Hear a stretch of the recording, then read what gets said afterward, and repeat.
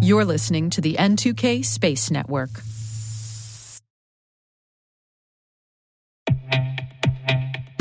And now a word from our sponsor, SpyCloud, the leader in operationalizing cybercrime analytics. Traditional threat intelligence is a thing of the past. Cyber criminals are stealing vast amounts of credentials, session cookies, and financial data every day, and it's hard to keep up. SpyCloud is the trusted partner businesses turn to fully understand their darknet exposure risk and neutralize threats before it's too late. SpyCloud alerts your organization as soon as an employee or customer's data appears on the darknet, so you can act faster than bad actors to prevent cyber attacks like ransomware, session hijacking, account takeover, and online fraud. With insights from the industry's largest repository of recaptured data, protect the digital identities and systems most important to your business. Get your free corporate darknet exposure report at spycloud.com/cyberwire and see what information criminals have in their hands today. That's spycloud.com/cyberwire.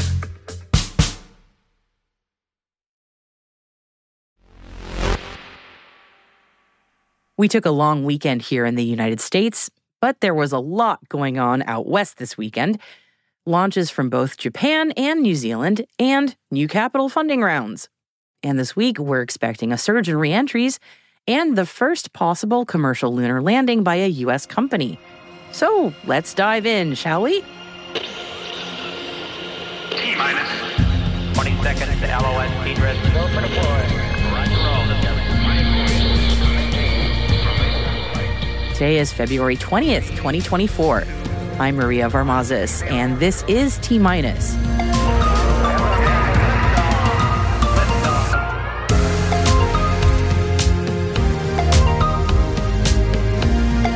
Australia's Gilmore Space raises $36 million. JAXA launches its H3 rocket.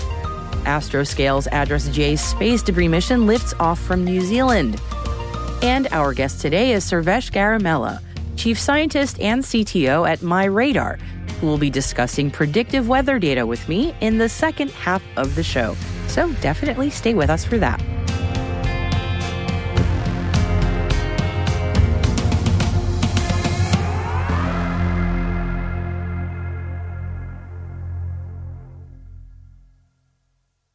Let's take a look at our Intel briefing for this Tuesday. We're starting out our show today with news of a financial deal, and we think it's notable both for the amount of money and where it's being invested.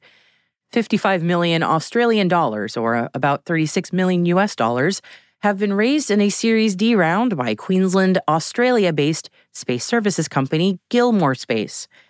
Gilmore is developing Australia's first domestic orbital rocket, the Eris orbital launch vehicle, which the company expects will have its maiden flight later this year. The Eris is a 3-stage rocket with a 305-kilo payload capacity, capable of delivering those payloads to low Earth orbit, and it will launch from Gilmore's own Bowen Orbital Spaceport. Gilmore's new funding round was led by Queensland Investment Corporation, and the funds will go towards the production of the company's orbital rocketry and satellites, with the goal of furthering Australia's space sovereignty and making the country more competitive on the global launch market. Gilmore Space co-founder and CEO Adam Gilmore said this in a press release. This investment will allow us to enhance Australia's sovereign space and defense capabilities, onshore more manufacturing, and to hire and upskill even more Queenslanders. Our vision is for rockets made and launched in Queensland, carrying satellites and other payloads to space for our global customers, and we're incredibly grateful for the support of QIC in helping us realize that vision. The Japan Aerospace Exploration Agency, also known as JAXA, launched the second H3 rocket, known as H3TF2, on February 17th from the Tanegashima Space Center. The launch vehicle, built by Mitsubishi Heavy Industries for Japan's National Space Agency, delivered a pair of satellites to orbit. JAXA said that the launch vehicle flew as planned, and the second stage of the H3 launch vehicle was injected into the predetermined orbit. JAXA confirmed that the separation signal was sent to the TIRSAT, controlled re-entry of the second stage was performed, and the separation of the Vehicle Evaluation Payload 4 was verified. The H-3 is due to replace the 2-decade-old H-2A, which is retiring after 2 more launches. It was a real win for the Japanese Space Agency that is looking to develop a satellite launch program that can perform at a regular cadence. And there's more success stories from Japan over the weekend. Astroscale confirmed the successful launch of its commercial debris inspection demonstration satellite, Active Debris Removal by Astroscale Japan, or ADRESS-J, from Rocket Lab's Launch Complex 1 in New Zealand on Sunday. The ADRESS-J spacecraft was selected by JAXA for Phase 1 of its commercial removal of debris demonstration program. The mission is the world's first attempt to safely approach, characterize, and survey the state of an existing piece of large debris through RPO. An RPO generally refers to orbital maneuvers in which 2 spacecraft arrive at the same orbit and approach at a close distance. ADRESS-J is designed to rendezvous with a Japanese H-2A upper stage rocket body, demonstrate proximity operations, and gather images to assess the rocket body's movement and condition of the structure. The mission will demonstrate the most challenging RPO capabilities necessary for on-orbit services. The United Nations has agreed to address the impact of satellite constellations on Earth-based astronomy. COPUOS's Scientific and Technical Subcommittee has agreed to an agenda item for the next 5 years with the title Dark and Quiet Skies, Astronomy and Large Constellations, Addressing Emerging Issues and Challenges. As the UN's top body for space-related matters, the committee deals with all topics related to international cooperation and the exploration of space and planetary bodies, including the deployment of satellites, space debris mitigation, long-term sustainability of space, and the use of orbital slots. The provisional agenda item will now go before the full committee in June to be endorsed. Varda Space took to social media over the weekend to update its W1 mission plan. The vehicle has successfully executed its initial burn to lower perigee as they stay on track for re-entry on February 21st. They're expected to perform a second burn to raise apogee at some point today. The vehicle is expected to land in Utah tomorrow. That would be Wednesday. And speaking of vehicle reentry, here's a story that's been all over the headline news lately. A European Space Agency satellite is expected to deorbit this week. ERS-2, or European Remote Sensing 2, launched in 1995 and spent 16 years observing our planet. ESA has performed dozens of maneuvers to begin bringing ERS-2 down for a reentry, which is expected sometime tomorrow. ESA says the ERS-2 is expected to burn up as it re-enters the atmosphere. And the ERS-2 satellite has an estimated mass of 5,057 pounds after depleting its fuel and has been captured on camera as it nears our atmosphere by commercial imaging companies. And the images are pretty cool. And you can check out those images in our show notes. Spain-based Satelliote, which operates a low Earth orbit 5G Internet of Things satellite constellation, has achieved 5G service messaging connection with the Kongsberg Satellite Services, or KSAT, commercial network called KSAT Lite, together with Amazon Web Services. Using AWS, Satelliote says it has built a fully virtualized, cloud-native 5G core for narrowband, or NB-IoT, non-terrestrial networks, or NTN. And this all provides flexible, low-cost, and hyper-scalable narrowband solutions supporting Satelliote's end-to-end service. Satelliote has marked a significant milestone by establishing its first-ever 5G service connection using KSAT's ground station as a service network. This achievement was made possible by integrating Satelliote's narrowband IoT NTN core network deployed using AWS with the KSAT Lite multi-mission solution, which now functions as a 5G point of presence. The UK Space Agency has put out a call for science and technology projects for a future mission with Axiom Space. Up to £15 million of commercial funding could be made available for British science and technology to be featured in the future mission. The UK Space Agency is giving scientists, innovators, and businesses the opportunity to submit proposals now to maximize the benefits of a mission in the near term.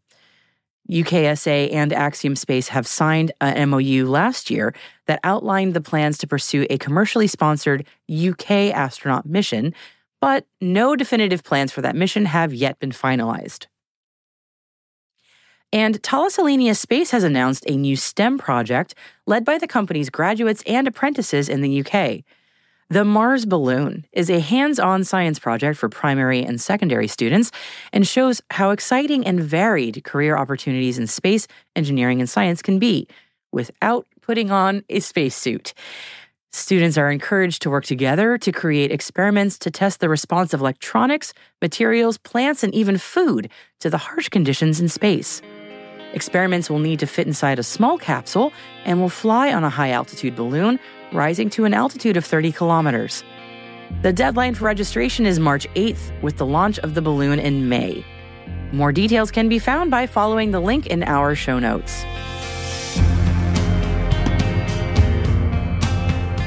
And that concludes our briefing for today. You'll find links to further information in the selected reading section of our show notes. And you'll also find links to a few stories that we didn't cover.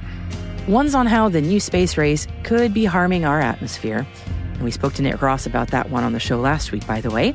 And there's another one on a new satellite data startup backed by major VCs. And the last story is on Roscosmos's bidding process. Those links and much more can be also found at space.n2k.com and just click on this episode title. Hey T-Minus crew, if you're just joining us, be sure to follow T-Minus Space Daily in your favorite podcast app. And also, if you could do us a favor, please share the intel with your friends and your coworkers. So here's a little challenge for you. By Friday, if you could, please show 3 friends or coworkers this podcast. That's because a growing audience is the most important thing for us, and we would really love your help as part of the T-Minus crew. So, if you find T-Minus useful, and as always, we really hope that you do, please share the show so other professionals like you can find it and enjoy the crew. Thank you so much for your support. It means a lot to me and all of us here at T-Minus.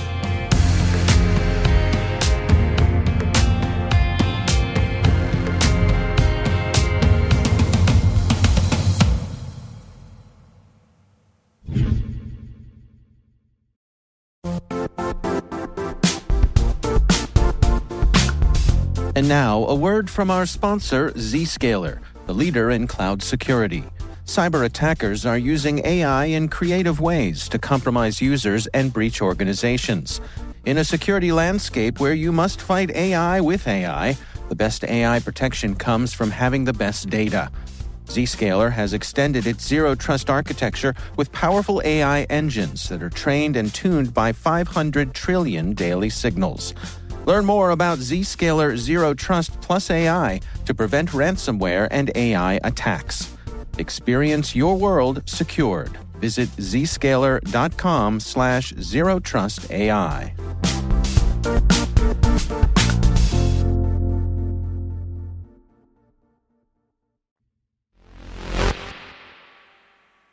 And our guest today is Sarvesh Garamella, Chief Scientist and CTO at MyRadar.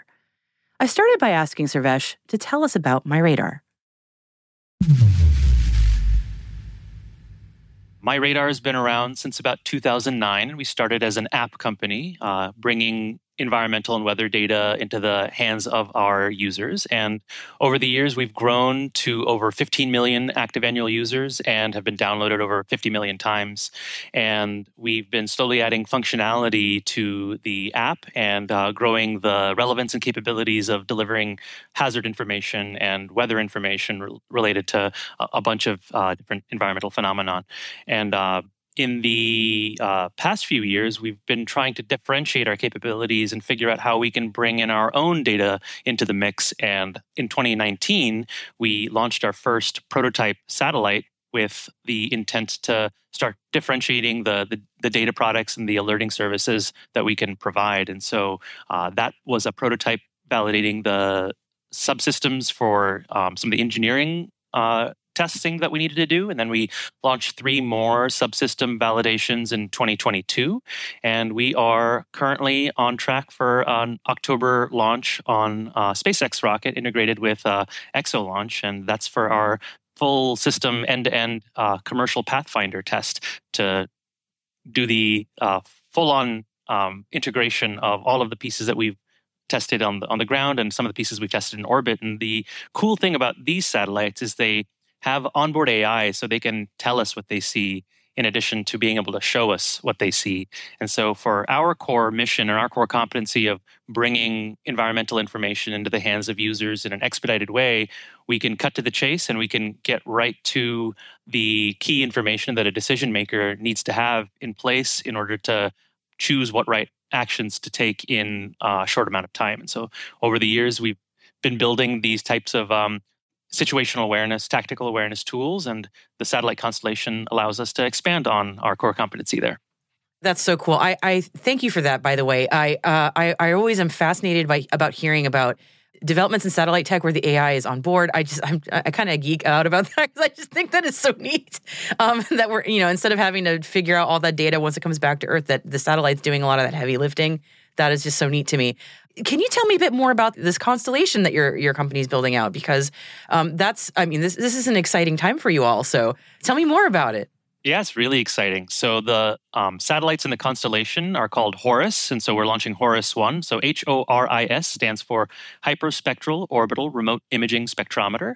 And we have on board several imagers that will be able to observe in the visible, near IR, and thermal IR wavelengths with more band density in areas where we expect there to be more spectrally relevant features of interest. And we can use the data from all of three of those imagers that we are planning to launch in the first Pathfinder and the second Pathfinder that's going up in February, fuse them together and start training machine learning models for automated detection and alerting for this low latency application. Oh, that's so neat. Okay, so there are a lot of really cool companies doing Earth observation. Everybody has a sort of a different way that they like to do it. Obviously, having your own sources of data is a really important differentiator for you all. But I'm also curious about what you all do and how you're trying to do it better than your competitors, if you can give me that pitch.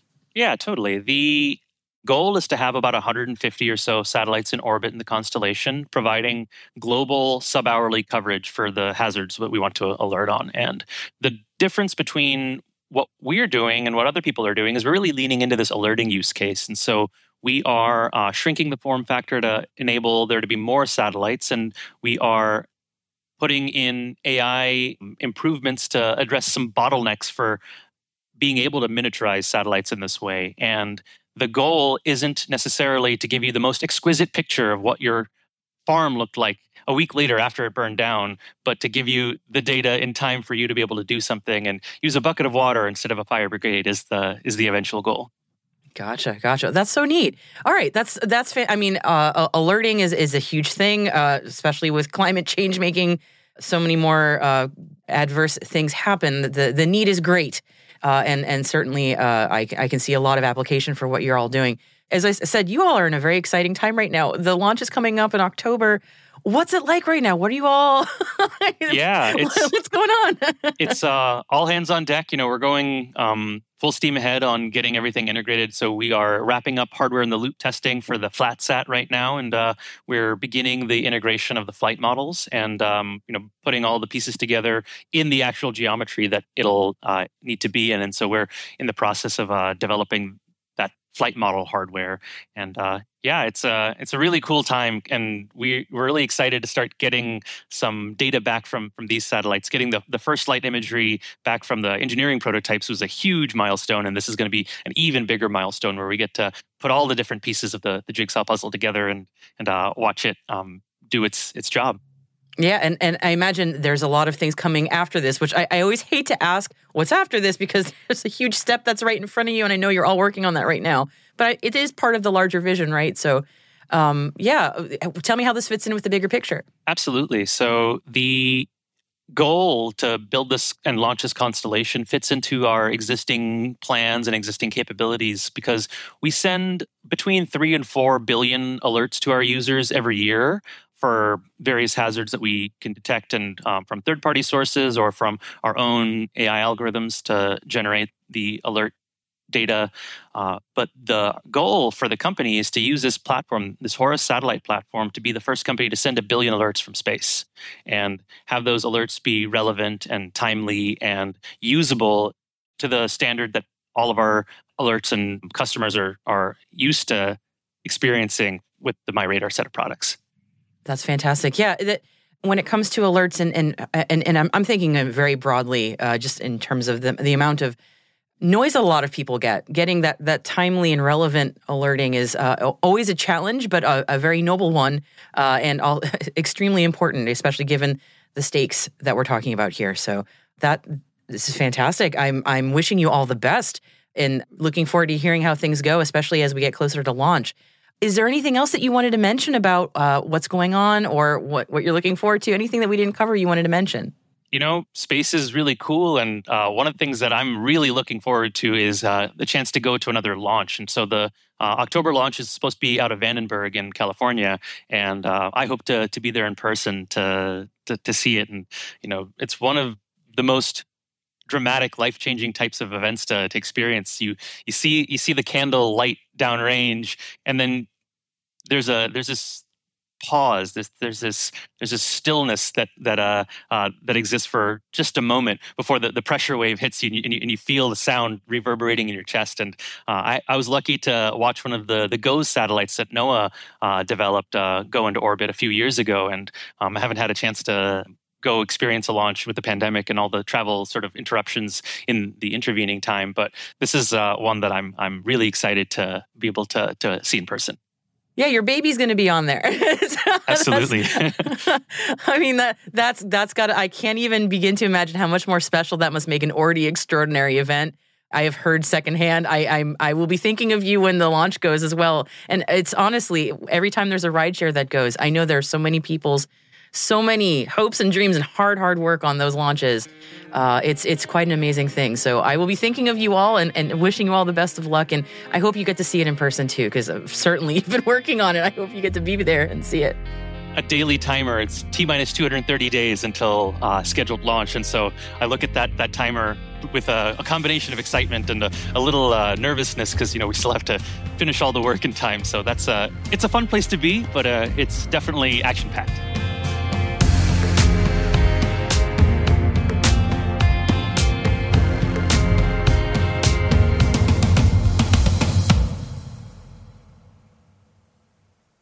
We'll be right back.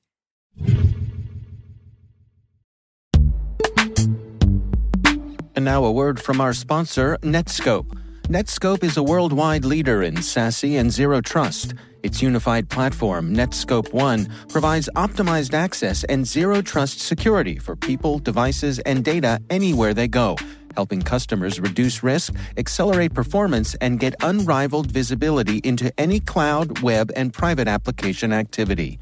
To learn more about how Netskope helps customers be ready for anything on their SASE journey, visit netskope.com.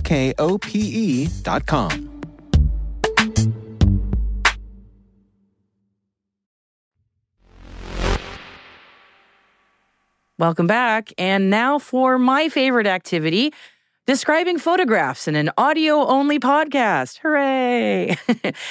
Now, Odysseus, as you probably know, is the lunar lander that Intuitive Machines has on the way to the moon right now. Hopefully, we'll see a landing attempt in just 2 days.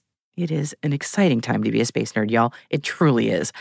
And while it's on the way to the moon, how can any spacecraft possibly resist the temptation to send a photo of our gorgeous home, especially if they can do it selfie style? And indeed, just a day after launching, Odysseus took a bunch of pretty decent selfies. And yes, you can see the lander and its payloads. Everything's looking pretty darn optimal on its way to the moon. Some of the photos that Odysseus took show the second stage of its orbital ride, the Falcon 9, drifting slowly away, later turning into just a speck of light over the curve of the Earth. These photos are so cool. And the other photos are a bit further along on Odysseus's journey, with the entirety of our gorgeous blue planet in the background, and with a pretty lovely view of Australia in central view, no big deal. The photos are especially noteworthy since they are also in really lovely high resolution. I guess the benefit of being launched by a private company is that you can get into development fast and take advantage of newer, more lightweight tech. And yeah, maybe you can also make a business case for getting a pricier, more high-res camera on board. Anyway, we'll link the lovely photos for you in our show notes. Fingers crossed for the Intuitive Machines team that we'll be seeing stellar photos from their landing on the moon very soon.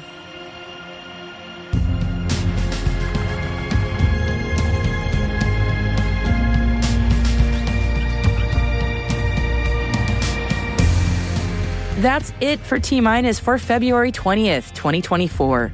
For additional resources from today's report, check out our show notes at space.n2k.com. We're privileged that N2K and podcasts like T-Minus are part of the daily routine of many of the most influential leaders and operators in the public and private sector, from the Fortune 500 to many of the world's preeminent intelligence and law enforcement agencies. This episode was produced by Alice Carruth, mixing by Elliot Peltzman and Trey Hester, with original music and sound design by Elliot Peltzman. Our executive producer is Jen Eiben. Our VP is Brandon Karpf. And I'm Maria Varmazis. Thanks for listening. We'll see you tomorrow.